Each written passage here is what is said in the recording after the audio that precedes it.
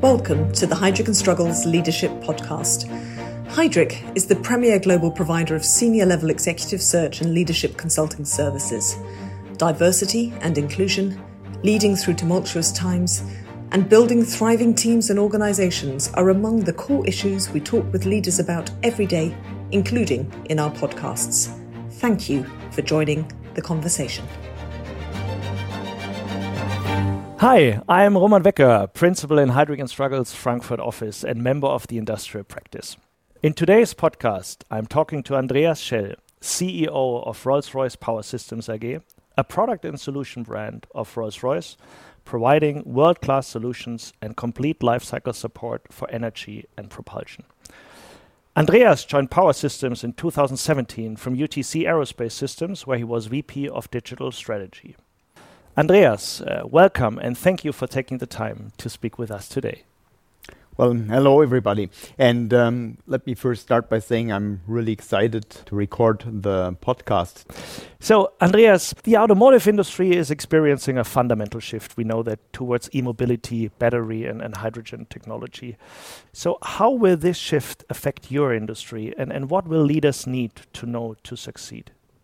It will affect us in an even more impactful way versus the automotive industry. Not that it is easy in the automotive industry, but we're operating in 13 different disassociated industries. And we have 40,000 industrial customers all over the world. So even the global aspect makes it a bit more complex, since some of the requirements and regulations are not very heterogeneous across the world.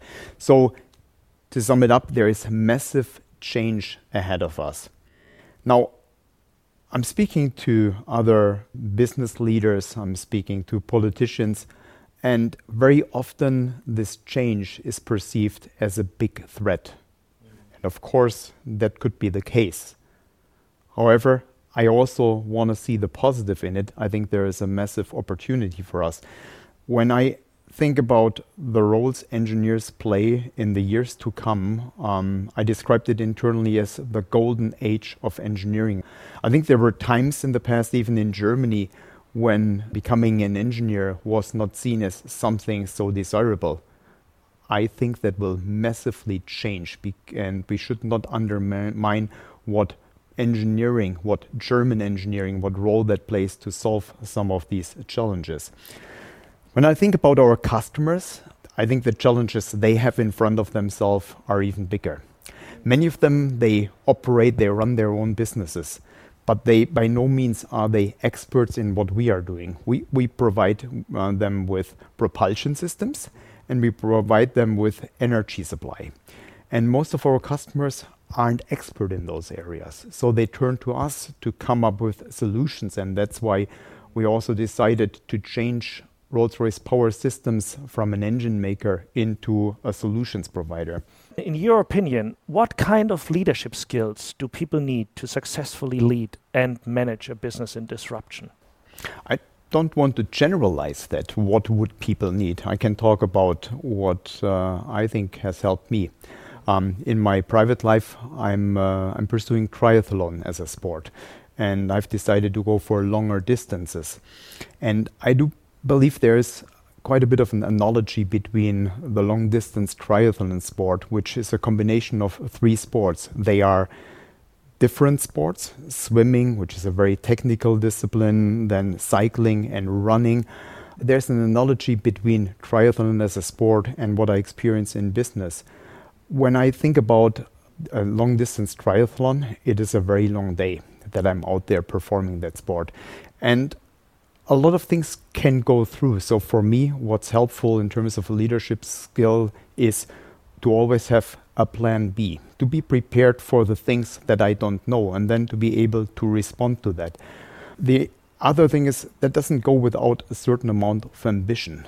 I won't be really satisfied and happy in the sports if I don't set myself somewhat of an ambitious target.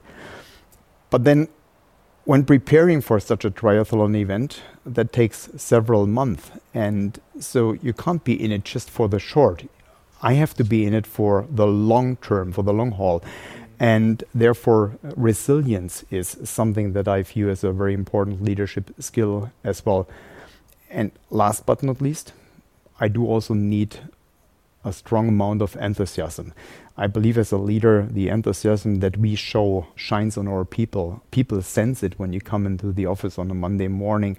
What mood is your boss in? And if he's an enthusiastic person, I think that will give such an energy boost to the entire organization. We recently made an organizational change in the company. We called that program Empower 2030. And we changed from a more functional organization into a matrix organization. And I was also looking for leaders that embrace some of these elements. Be ambitious, be courageous, have a plan B. But I think what's also important in leading businesses today is the aspect and the thought of diversity. And I'm not necessarily only talking about the classical elements of diversity. I'm more talking about the diversity of thought. I want people that really kind of bring something together when we come together here in Power Systems. And you mentioned already my next question. So diversity and inclusion. What did you do to ensure you had diverse perspectives within your teams? That's a very good question. Well, first of all, when you look at RRPS or Rolls-Royce, we are clearly a global company. We have sites all over the place. There's only 6 countries where our products aren't in operation today. However, we used to be in Power Systems very German and very headquarter-centric. I think this is nothing unusual. A lot of German companies probably would subscribe to that. I believe promoting diversity starts really at the top. And this is last year we changed the members of the board for Power Systems, and I was very happy that I found Louise Öfferström, my CFO, Swedish origin. She has worked in multiple countries in different companies. And then I was also joined by Otto Breis, Austrian origin, but lived most of his life in Switzerland, lived in the US. I think the 3 of us, there is never a doubt. Our basic setting is almost thinking globally about things. And with that, once we started hiring and recruiting people for leadership functions, we really pay attention to this. I'm not a big believer only in KPI-driven diversity. I think this is something that is unfortunately still a must in order to shape organizations, but it should not be the only thriving force for CEOs or top executives. I think you want to do this because you believe into the value of diversity. And the value of diversity is, I believe, you get a much, much better outcome from it. And we have great examples now. When you are going through the headquarter building now, you can run into 2 people who speak Italian or Spanish. We just recently sent a senior executive, and she is an Italian woman to run our China business for a while. How cool is that? Sustainability, it's another really core pillar of your business strategy, and as I heard from people close to you, also for you personally. So how are you including sustainability in your agenda, and are you reshaping roles and expectations for leaders' knowledge in this area? I think when it comes to sustainability or the transformation towards sustainability, the products we used to do in 2017, 100% of them produced carbon dioxide. Now, we could lean back and say that's not our fault. It's our customers that are using that. That is too easy in today's life. I think we carry the responsibility, we share the responsibility of our customers, and therefore we had to change the agenda. And this is why we set up our strategy RRPS 2030, our transformation, 3 pillars to that. But this wasn't enough. We had to change the organization. And so we launched in the midst of the COVID pandemic in 2020, a massive program to reorganize our company into 4 business units. 2 classical business units that are providing solutions for mobile and for stationary applications. 1 business unit dedicated for China, and the 4th business unit solely dedicated for sustainable products. Why did we choose this rather unusual path? Very clearly, we wanted a group of people that walks into the business on Monday morning and that has nothing in mind but to develop sustainable products, because we have to overcome massive challenges. We have to convince stakeholders inside the company, outside of the company, that this is the right path we are on. We have to convert dozens of products into sustainable products in the years to come. And I really wanted to have organizational focus. That was one of the reasons why we launched Empower 2030. And then we also, at Rolls-Royce, starting at the group level, like many other companies, defined a roadmap towards net zero. The group deals in aerospace, and that's a long cycle business. So even if there were to be a change today, it will take many, many years until the customers will get net zero carbon products in their hands. Now for power systems, this is a bit different because our business cycles are much shorter. So what we do today, 3, 4, 5 years later, I can see change in the products that we bring to our customers. And that's why for power systems, we gave ourselves a very aggressive target that by 2030, we will reduce our carbon dioxide emissions by minus 35% compared to the year 2019. That's a really tough target. Now, you ask about the personal element, and believe me that I spent a lot of time thinking about this challenge. I have to say, I do find it rather embarrassing when the next generation or other people have to sue governance or companies for what they perceive as misconduct towards a sustainable agenda. I want to be able to look into my children's eyes and explain to them what I have done to allow them for a good life on this planet. And this is not this green future image that I want to give them. I view this really as a generational responsibility and as a generational task. And as such, this defines my personal purpose. Now, that in the end then defines what we do inside the company. And it's refreshing that more and more people in our own company are jumping on the train. I'm very happy about the progress we've made. On the other hand, in order for a business to fully prosper, it is key to set up not only the right strategy, but also the right culture. In your experience, what are the most important ways a CEO can support a thriving culture?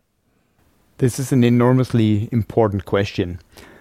And the first thing that comes to my mind is to promote collaboration. So when I sit at home and talk to my 2 sons who work in schools in small teams and then work in projects, I really promote to them that they need to learn and get good at collaborating with others. Why do I do this? I really believe that the problems we face today, and the sustainability transformation is one example, they are just simply too complex that a single person is able to solve them. Therefore, the ability and to create an environment even inside a company for people to collaborate is very important. And another very important aspect that is important to me is entrepreneurialism. I think in large companies we have lost a bit the ability to respond in a good way to the dynamics that is around us. And I think it is so crucial that we act like we own this business, that we are like entrepreneurs in a large company where there are clearly guidelines that we have to comply with and deal with. And the third aspect is something that I acquired and I developed for myself strongly over the last 4 years, a good feedback culture. We are not perfect. I am not perfect. You're not perfect. I think many of our team members aren't perfect in what they do and how they conduct themselves. And therefore it is very important to establish a culture where good feedback is seen something that develops people, that brings people ahead. I would say those are 3 elements that I have on my mental list that I inject in the organization. Although you are already a quite experienced CEO, this is formally your first CEO role. So what have been your most important lessons learned? Well, I've been in this role now a bit over 4 years, and I wasn't put in this role, and I wasn't ready. But when I reflect on that question, some of my most important lessons is, and this is been with me even in the past. Where do I come from? I think the German word Bodenständigkeit, not losing my grounds. I've often in my career witnessed and observed other people where I said, have you completely lost the understanding of where you came from? And I think this unfortunately leads to that people aren't really authentic. So Bodenständigkeit, authenticity, something very important to me. I think the second lesson learned, purpose. Why do I do what I do? Sometimes I wish I would have a larger job. I think that's very normal for some people that they want to personally grow. But then I need to think about what I'm doing today. So transforming a company where in 2017 100% of the products emitted carbon dioxide. Isn't this a great challenge that I have? And if I compare this to my personal purpose, I think that is probably the second lesson learned. We talked already about culture, so I won't elaborate too much on that. But this aspect of diversity of thought, when I started 4.5 years ago in power systems, I did underestimate a bit how difficult it would be to transform this company. Clearly, the need for transformation is there, but there were a lot of people, and there are a lot of people working in our company, and our company in more than 110 years never made a loss. So people have all the right to say, Mr. CEO, why do you want us to change? So for me, there are 2 or 3 pain points, if you so will, that I need to work on. One of them is the continued transformation with an understanding for the people that were here before me, that are here today, taking them along for the ride. But then also understanding and grasping the magnitude of what that challenge looks like. And I would say also a third pain point that I'm dealing with is, as we operate in so many different end industries, it is almost impossible that everything we develop, every technological path we pursue is going to be a home run. So they're also dealing with a certain amount of ambiguity and some risk and failure on that. But if you so will, those are the topics on my agenda. So coming from your lessons learned, what's the most important way your organization as a whole is building on the lessons learned and pain points of 2020? 2020. When it started that year, I thought, well, this will go over soon. And I think I was in good company. A lot of us, let us go back for a moment. January, February 2020, news out of China, double-digit number of cases, but none of us perceived it as a threat. When it came so quickly. I think what we did very well within Power Systems, we got together and we defined 3 absolute clear priorities. And I would bet with you, if you were to go around and ask anyone in the company what were the 3 priorities, people could recite it. So we were clear about that. First, to protect the safety and health of our people and take no exception on that. And we were very successful with that. We had always a good crisis management. We were never behind the point. We were always a bit ahead of the curve and what was about to come. The second priority, to support our customers, to keep them in mind, to not let COVID be an excuse why not help them. We did some amazing things. In the midst of the COVID pandemic, we had a yacht that was stranded on the open ocean with an engine problem. And we basically transported more than 15 tons of material over, and we fixed that engine in a vessel that was offshore, never done before. But this was the attention to customers that my team provided. And then the third priority is we wanted to get stronger out of that crisis. That phrase that is so often used, never waste a good crisis. In the midst of that COVID pandemic, we changed the organization with more than 1,000 roles. And we couldn't hold workshops where people were together in a room. We did this remotely. So talking to people about their new roles in the new organization. So a lot of the human interaction that is supposed to normally take place in person had to take remotely. So I'm really happy what we did. So these were probably the three clear priorities that we had. But in the end, also my personal lessons learned, trust your people. This would not have been possible without the team around me, because I wasn't there personally and I couldn't take care in this global organization. I used to travel around and visit some of our managing directors in other countries. Couldn't do it. So I had to trust and rely on them to do the job alongside the 3 priorities. But then also to stay enormously focused. I think it is so easy that in a crisis, you lose track of what's important and what not. And I believe that we had a lot of focus in our organization. Andreas, thank you again for taking the time to talk with us today. Thank you very much. Thanks for listening to the Heidrick & Struggles Leadership Podcast.